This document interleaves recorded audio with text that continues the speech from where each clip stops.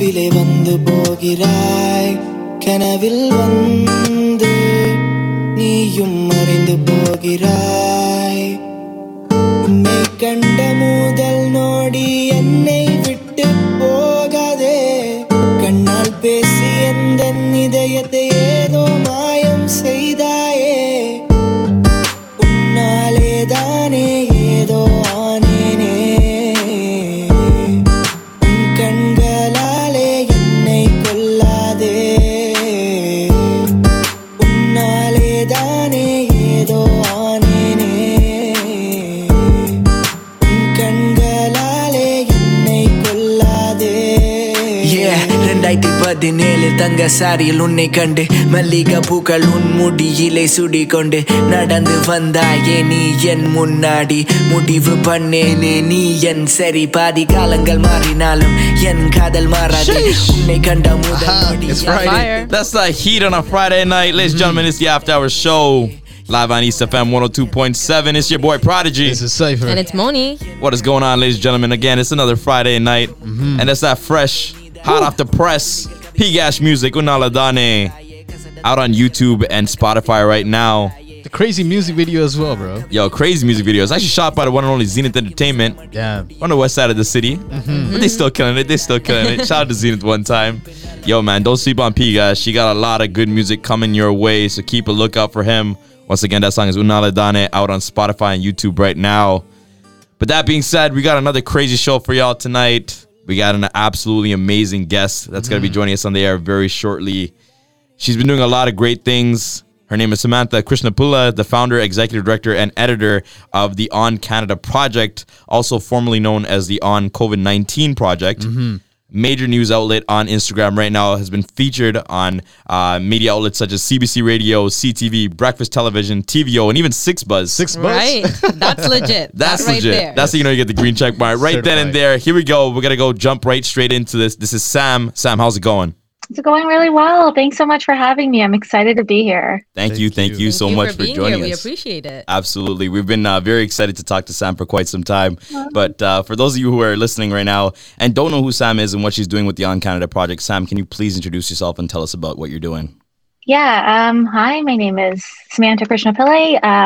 I launched the On Canada Project, was then called the On COVID-19 Project, on June 1st of 2020 in a response to, quite frankly, really crappy public health communication and public health communication that didn't really focus on inclusion and how to speak to people who are experiencing different degrees of privilege and therefore had issues accessing resources.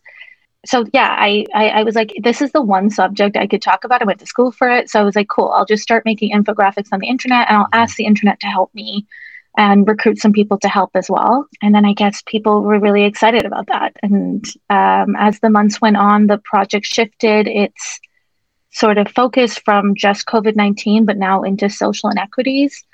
Awesome.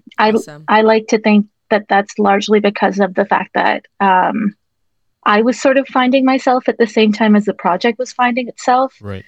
And then it shifted from sort of a passion project into what we're now hoping will be like a sustainable social enterprise, but time will tell. It definitely will be soon enough. So Amazing. you lightly touched on it. Can you go a little bit about your background and your educational background for that matter of why this topic was so important for you?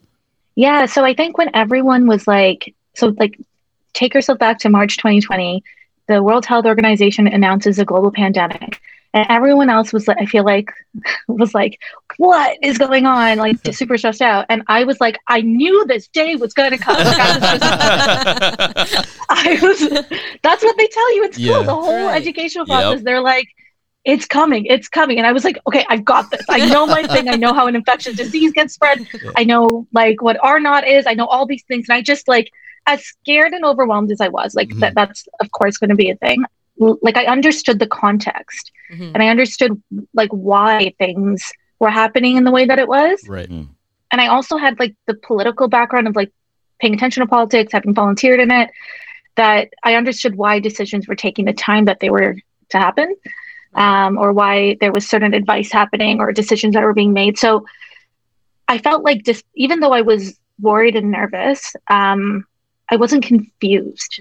And I thought that was really cool that I wasn't confused. And For sure. what if I could help more people be less confused? Yes. So my educational background is in health sciences. I went to Western, had a little bit of a non-linear educational path, as my parents would say. Well seasoned largely is 'cause what it- you're saying. Sorry. Well seasoned in various different subjects, I guess you could say. No, that, yes. But also, you just met me, so this is a lot, but I share it pretty openly, is that I went through a lot of mental health issues, like after I was on our student council for a year. Right. And that really, like, I intentionally took time off and focused on my mental health. And that really shaped me into the person I am today. And I think has led to like being able to lean into opportunity in the way that I do now versus like, I think 25-year-old Samantha would have been like shutting down, crying under her desk. Right. So like, it wasn't a traditional 4-year degree. It took me quite some years to finish it. And then I went back being like, you think I would have enough of school? And I would be like, no, I must prove that I can finish things on time. So I went back and I did a master's Awesome. Amazing. also in health information sciences. So that's basically all I've ever studied. Crazy. And then a global pandemic hit and I was like, this is the thing I get. If it was an economic crisis, I would be out of luck. Am I allowed to say words? Yes. Yes, Yep, you are. absolutely. No problem. Okay. Speak your truth. And Sam, before we even go on to the next question or next topic, that is to say, you have openly spoken about the issues, the mental health issues that you have been through on a personal scale. And just that in itself, you being able to help those, especially when a pandemic hits, and say, hey, I think I know what to do. And I'm going to put that out there for the world and help not just myself, but I'm going to help those Gen Z, those millennials, and reach as much of an outreach that I can. And on top of that, be open about what you have been through. And you have also previously said that this is not On Canada Project, as much as a great accomplishment it is. The fact that you have come through and overcome such a big hurdle in your life is your biggest accomplishment. And that just in itself is amazing that you're able to even just put your story out there and not keep it within you, but you're really letting others know, it's okay to go through this and you will one day succeed. You will one day survive and you're going to overcome every struggle that you have been through. You creeped me. I've been creeped. Yes, you have. We have to do our research. Once our guest comes on, we need to do our research. I don't think anyone has openly creeped and then told me about their creeping before. You This is very- just like how you said, you That's just what met we us, do. but you were open. But I just met you, but I'm going to be open too. I love that. Yeah. Yeah, I guess my parents are not happy that I talk about my mental health publicly because they're like, what will your future husband's family say? Like they will judge you hard. And I was like, I mean, maybe, but like what was more exhausting for me was pretending to be something I wasn't. Of course. Like I hope I don't cry. I purposely didn't wear mascara because I thought maybe I would cry. But that seemed like, that was really exhausting when I was going through the worst of it, having to go to family functions and like have a smile on my face and like put a good image out. I just couldn't do it. So it's not me being like kind that I'm sharing my story. I'm just lazy and I don't want to have to like be something I'm not. It's a lot of work to remember those energy. things and Yes. remember the details. Yes. It's really easy just being me. Right. So yeah, I think that's really been important. And also I just think that like, it's not a unique story. So many of us have mental health issues, especially the Tamil community. Like there's intergenerational trauma there. There's so much stuff to unpack. Definitely. So like, it just always didn't make sense to me that it was happening behind closed doors. Mm-hmm. And I get that like when you're in the thick of it, yeah, that makes sense. Like you don't really need external input then. But for me having like, I'm still a hot mess, but like way less so. And like having come through so much of that to be able to speak to it, I just think is important because Very important. I wish I had heard someone talking about it when I was that age. Yes. Yeah. Definitely. And Sam, I'm going to butt in one more time. I'm going to add an adjective. You're lazy, but you are brave. That's what I'm going to say. So I'm going to add in that one adjective. That's so nice. I love that. That is how I would describe myself. Yes, there Lazy you go. but brave. And they say that you really got to find yourself before you find your passion. And Right. I think you're a perfect example of that, right? I mean, you're able to do that through the journey that you've been through, and then obviously deliver the great initiative that you have through the On Canada Project as well. I also want to touch on a few different things because I think I come from a health science background myself as well. And I think you touch on a great point when you talk about, social determinants of health, right? The impact that the social aspects and, the environment around us has on healthcare, the access to healthcare you may get, and, the quality of life someone may have, prior to experiencing something like a global pandemic, and how that's going to impact them during a pandemic, right? And of course, that was the core starting point for the On Canada project before it became what it is today. So let's take a step back now and talk about, the beginning of the pandemic and why you thought the social determinants were so important to speak on and to raise awareness about online. Well, I mean, I feel like the moment you learn about social determinants of health, I've always wanted to scream about it at the top of my lungs. I just found an Instagram account to do it on. I just think it's, you hear a lot of people talk about like people don't try enough, or if they cared enough, they would read up about it. Google's free, so like you should have the time to go and look into things. And I just feel like that, I mean, there are some people where maybe that's valid, especially if you're coming from a place of immense privilege. But I think about what it was like growing up in a multi-generational apartment. And like my parents didn't have time to sit and like look up information.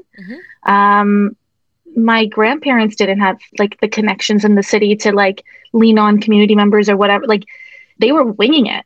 And like, this doesn't really answer your question, but I have this whole thing on like our parents came here to survive. Yeah. But like being born here gives us the ability to thrive. And the only way to do that is if we lift each other up, I think. And that's why this entire initiative that you guys are doing, I think is so cool, because more of that needs to be happening, not just within the Tamil community, but from anyone who is like racialized in any way.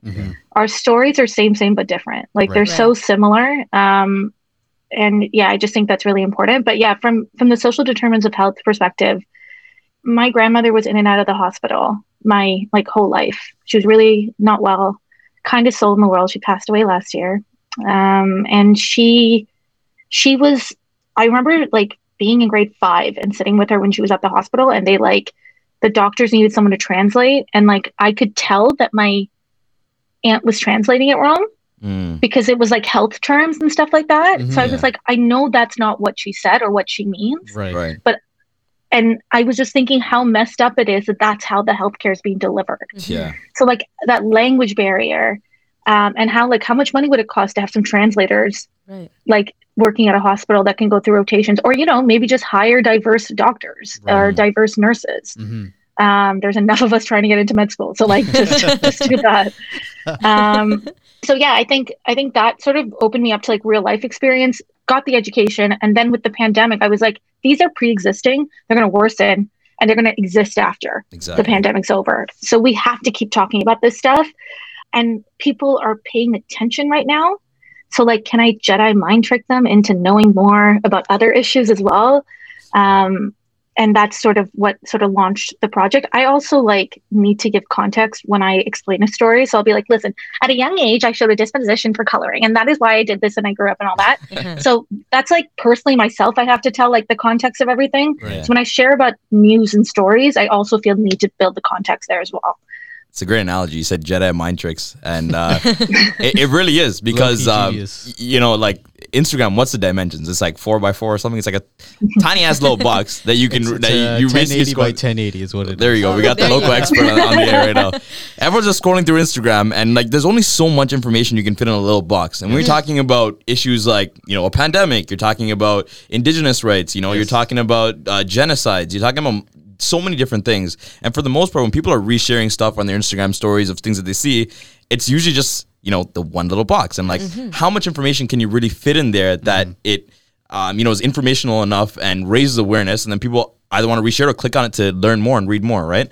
I think at least I've personally experienced that a lot, especially with things like the Black Lives Matter movement, and like all these other movements that have gone on during this last year has been crazy for all of us, right? So what you guys are doing at the On Canada project is actually quite unique in its own, because it quite literally is just a few sentences written using some smart color codes and simplified it enough in a way where you can really just read off the top of the box what it is and get a high level understanding. And if you want to learn more, you can click and learn more or share and learn more. So it's quite simple, but Jedi Mind Trick is definitely a great way to describe it. Super effective. So why don't you tell us a little bit more about your Jedi Mind Tricks and where you learned them?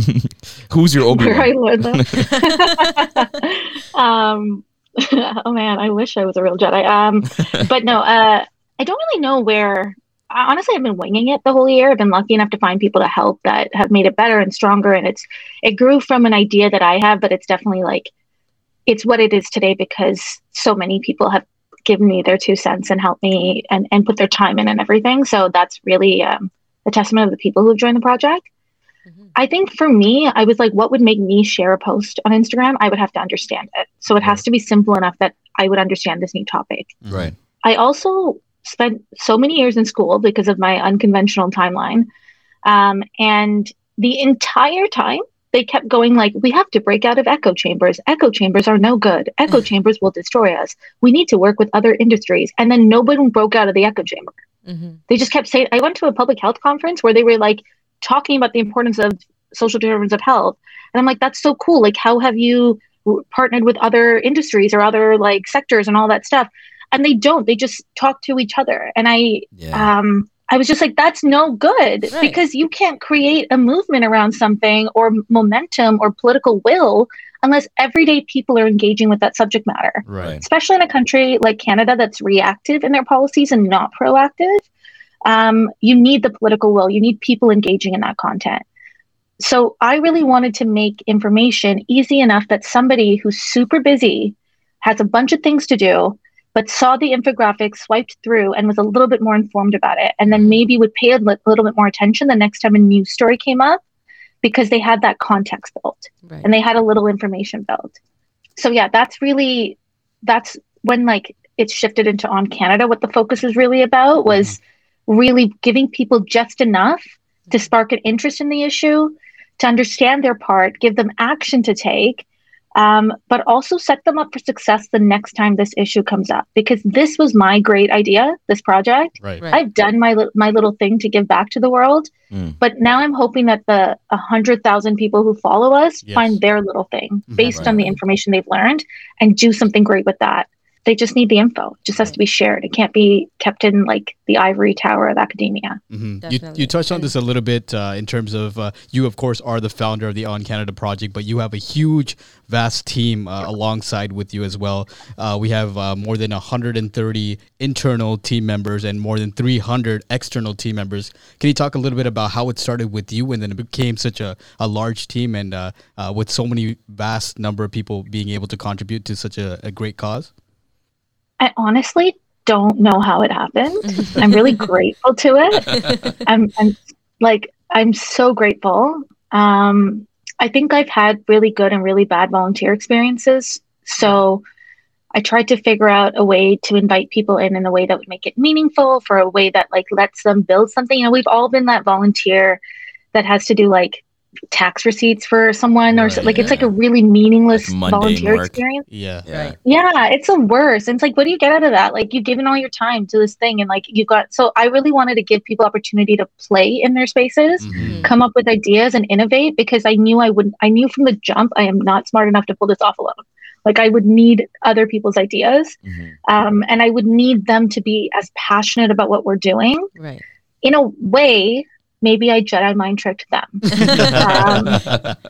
So that might have been what happened there. Wow.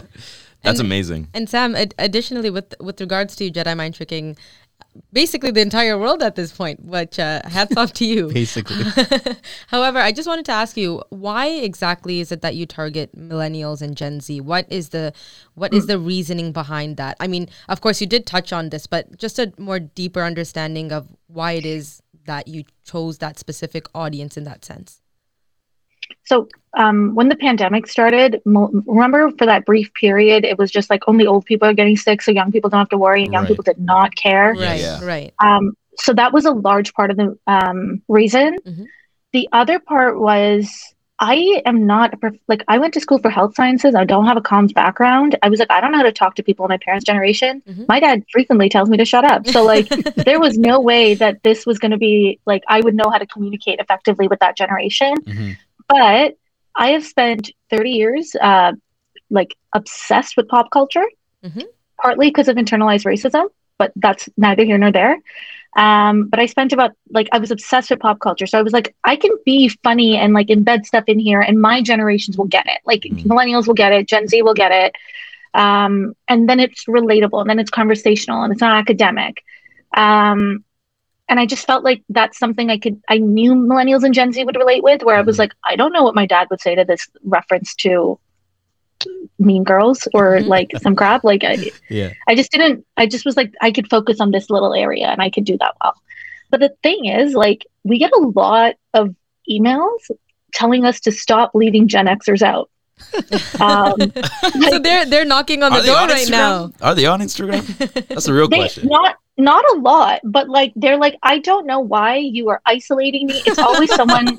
Well, I think the reality is, I mean, although the description of the page itself is giving millennials and Gen Z information they need to disrupt the status quo, it's not like Karen. Like, yeah, it's not like the it's not like the post itself are written in any way that they're not going to understand it, right? It's still digestible comprehensible information, to right? all. It's definitely comprehensible to all. Everyone can understand. Sure. Instagram's not. But they just want their name in there as well. Right. You know? Right. Yeah, I'm like, I'm so sorry. I would also like a house. So like, you guys get the housing market, and we just get this one Instagram account. Yeah, there you go. Okay. Yeah, that's fair. I think it's fair. Not really. Not really. I would prefer the house. I would 100% start saying Gen X if they get a house. So let's talk about the switch, right? Because of course it was the COVID project at one point in time, or the COVID-19 project, and then of course it became the On Canada project. So when did it become evident to you that this is a page that was going to do some real damage in terms of positive impact on the community and raising awareness? And why did you choose to switch to social issues? Okay. A couple of things. One, when we started the account, there was only 2 other Canadian accounts talking about COVID-19 on Instagram, and neither one of them were communicating in the tone that we were intending to. So that conversational, like plainly explaining, distributing that knowledge, that wasn't like they both have their strengths, but that wasn't what they were doing, or that wasn't what they were great at. I think that's what we're really great at. Right. So when I started it, I wasn't reinventing a wheel. I wasn't taking up space that someone else was already taking up. But as several months went by, so many more Instagram accounts started. Right. And we have a back end. We started a back end like group chat of all these accounts. Because community is first, and like that's way more important than competition. We're Instagram accounts. Everyone's doing this for free. Like we're fine. Yes. As more and more people emerged, I was like, we don't have to own this space anymore. People have showed up. People are starting to talk about it. How do we take up a different space and amplify the work that they're doing? And so like what I realized was harder for people to do, and that largely because people were afraid of the idea of being too political, which I have no problem with. Was to start contextualizing it to like why these are issues and what is it, like not only why but also what can currently be done, and that's often a political call to action, right? So that like that's where it got a little like dicey with some of the organizers. They were like, we're not into that. I was like, great, we'll own that space, we can do that. So around like November we started contextualizing like systemic racism and why like you shouldn't blame people of color for having high rates of COVID. Like, trust us, we're not looking for it. Like it, like just, like how do we build that capacity in people? And then as that started happening, that felt more like aligned with the type of work I would want to be talking about anyways.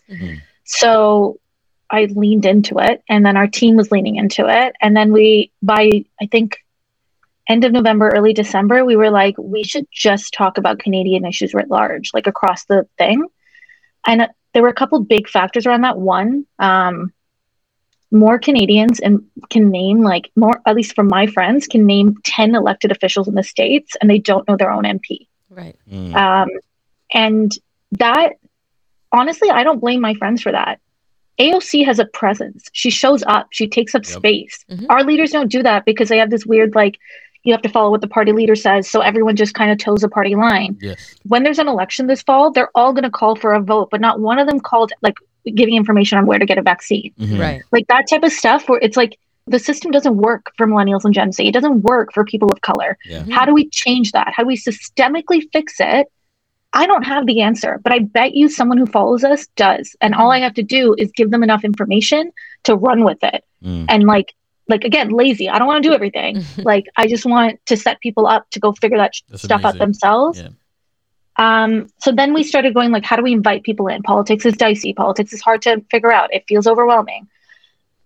That's when the shift started happening. And so by December, we were like, we're going with the On Canada project. That's a long-term thing. That's what we're going to talk about. And we're going to invite Canadians, especially millennials and Gen Z, into issues that otherwise we'd be like, we just don't know enough about this. Right.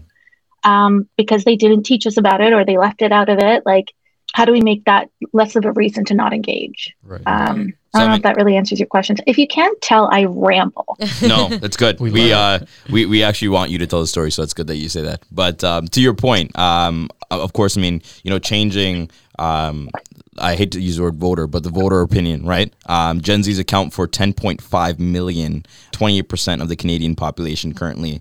And millennials account for 8.3 million of the Canadian population currently. So obviously, a substantial population that we're talking about here, and these are future voters, future taxpayers, future innovators of our country itself. So to be able to place them in a right position and keep them informed in the right ways is truly important for the growth of our communities and the growth of the country as a whole too. So it's absolutely amazing that you guys decided to continue to pursue what you're doing here with the On Canada project, because I think you found something bigger in this than I think you realized when you first started it off. Right. And I Yeah. think that switch was definitely needed as well. That switch, that the fact that you even started off, amazing, but the fact that you wanted to switch and got that to happen at the end of the day, it's not only inspiring those who are affected by COVID, you are now inspiring multiple people who are just, seeking information. They don't know where to get it. They don't know how to get it. People are, of course, lazy to read too many paragraphs. 5 sentences even might be too much sometimes. So just the fact that it's able to be compacted into such a, those tiny those little squares it's amazing. And with that being said, Sam, you also did mention your team. So with regards to your team, there's the On Canada project is currently a volunteer based and it's led by young adults, as you had mentioned before. So with that being said, the fact that so much was targeted and you were able to overcome so many things, and the On Canada project is where it is right now. What are the future plans for On Canada project? Do you have any, funding that you are perhaps thinking of applying for? Are you planning on any secrets, your Jedi tricks, anything that you have up your sleeve? Yeah, there's been 2 things I have not been able to Jedi mind trick: money and a husband. Everything else, it seems to work.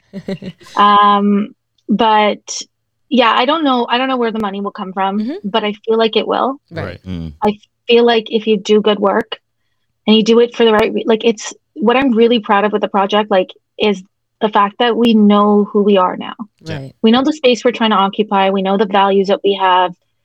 I feel like I'm growing up with it. This last year, I feel like I've grown up so much in identifying who I am in the space I want to occupy, and finding people who believe in that as well. We've had people on our team who didn't align.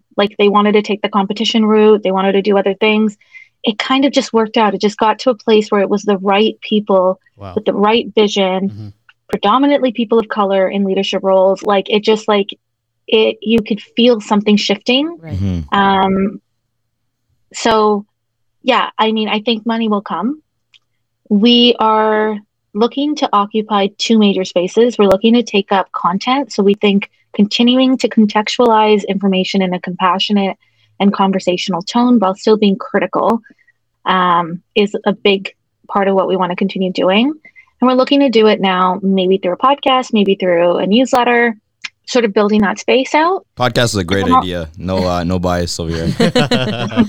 And then from that content space comes our community. So I think our superpower is we listen to our community. Like I read the DMs, I read the comments, I look at the public reshares, and I look at what they've written for it.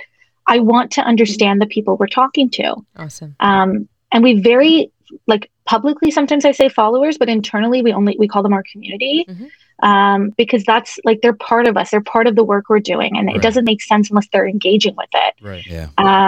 So like we want to set up a membership program that doesn't like, it wouldn't be a paywall to content, because I think content should be free and accessible, but to community networking events, to workshops, to learning opportunities. So like that's something we've been sort of manifesting.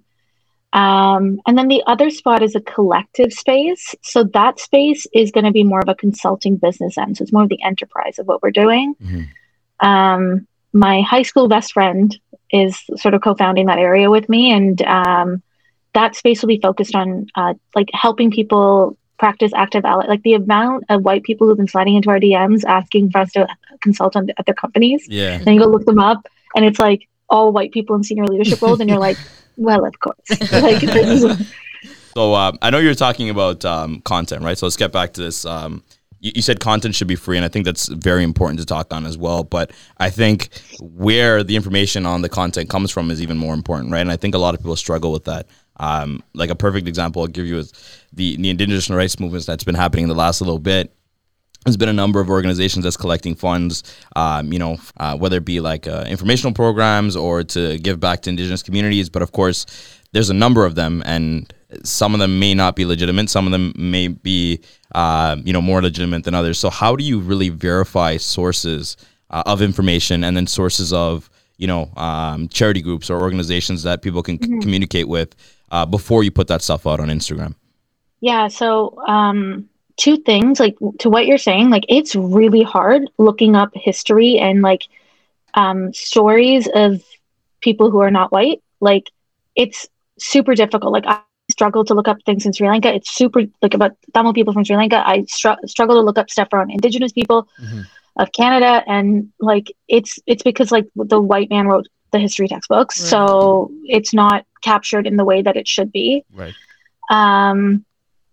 So that was really hard. And I think we knew that from the beginning. And in May, like April and May, we had reached out to Indigenous community leaders and like professors that were Indigenous that taught it. And we had developed a little community of people to lean on when the 215 children were found or recovered at Kamloops.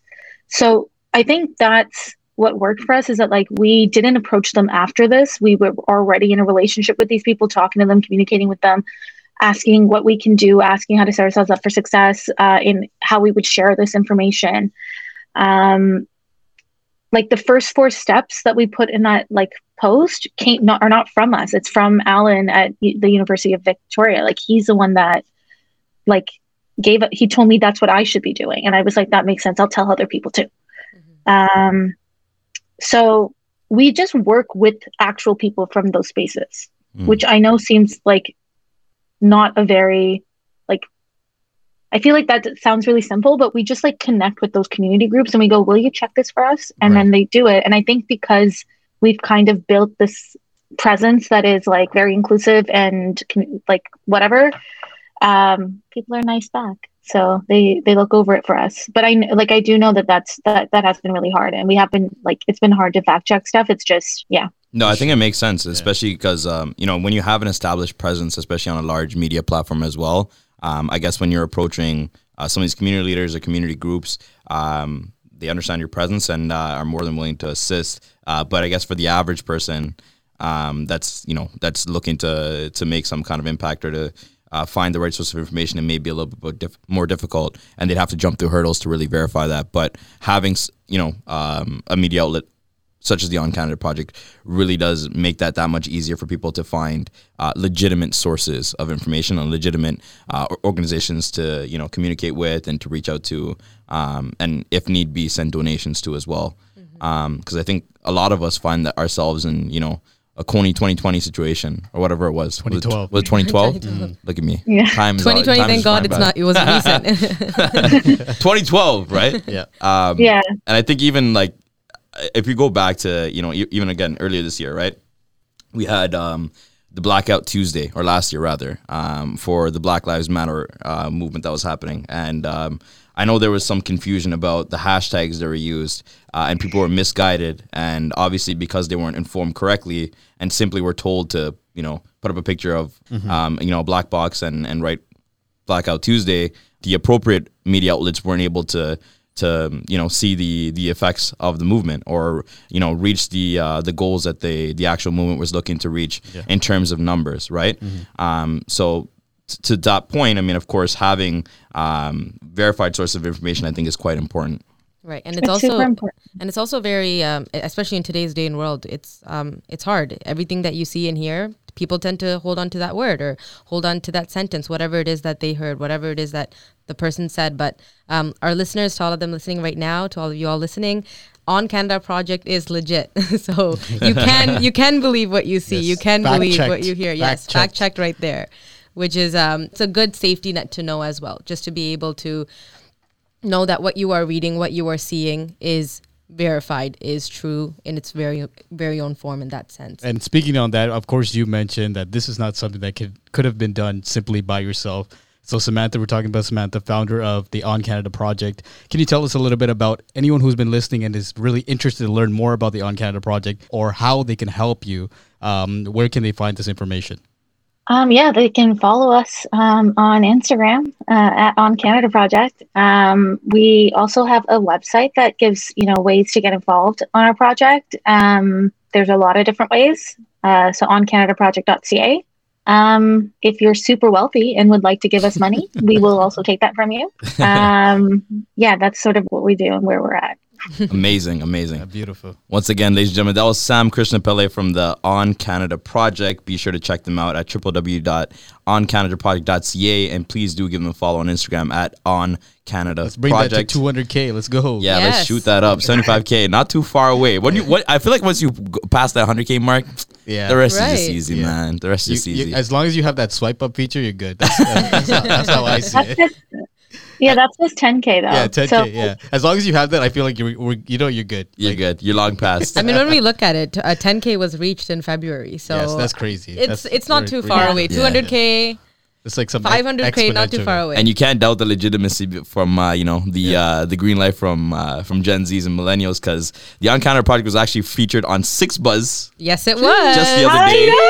Just the other day. Shout out Six Buzz. Six Buzz. You know what it is. I know, that was legitimately. I am not a cool person by any means, and I finally felt cool. That's a flex. So amazing. That's definitely a flex. Yeah. You might consider getting Six Buzz tatted, Yes.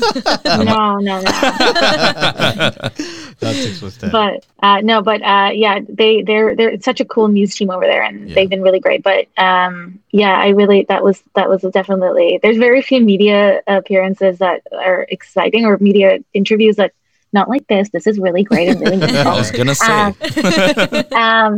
But there's I think there's not a lot that I feel super excited about, because I just feel awkward most of the time. Mm-hmm.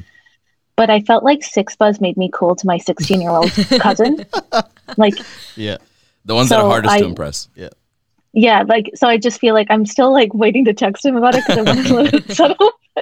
I feel like he's gonna think I'm cool now, so I feel really excited. And even with regards to Instagram, we're just I'm sure it's gonna happen sooner than later, but we're waiting for that check, that Instagram verified check. Verified. It will definitely come. Yeah, come sooner than later. So we're waiting for that as well, Sam. Once again, this has been Samantha Krishnapillai, the founder, executive director, and editor-in-chief of the On Canada Project. Sam, thank you so much for joining us. It was an absolute blessing having you on, and we're truly appreciative of all the work you do. More luck to you, and more power to the On Canada Project. Thank you. Thank you, Sam. Thank you. Ladies and gentlemen, it's the After Hours Show live on East FM 102.7. Once again, every Friday night, 9 to 11 p.m. It's your boy, Prodigy. This is Cypher. And it's Moni. And we out. Peace.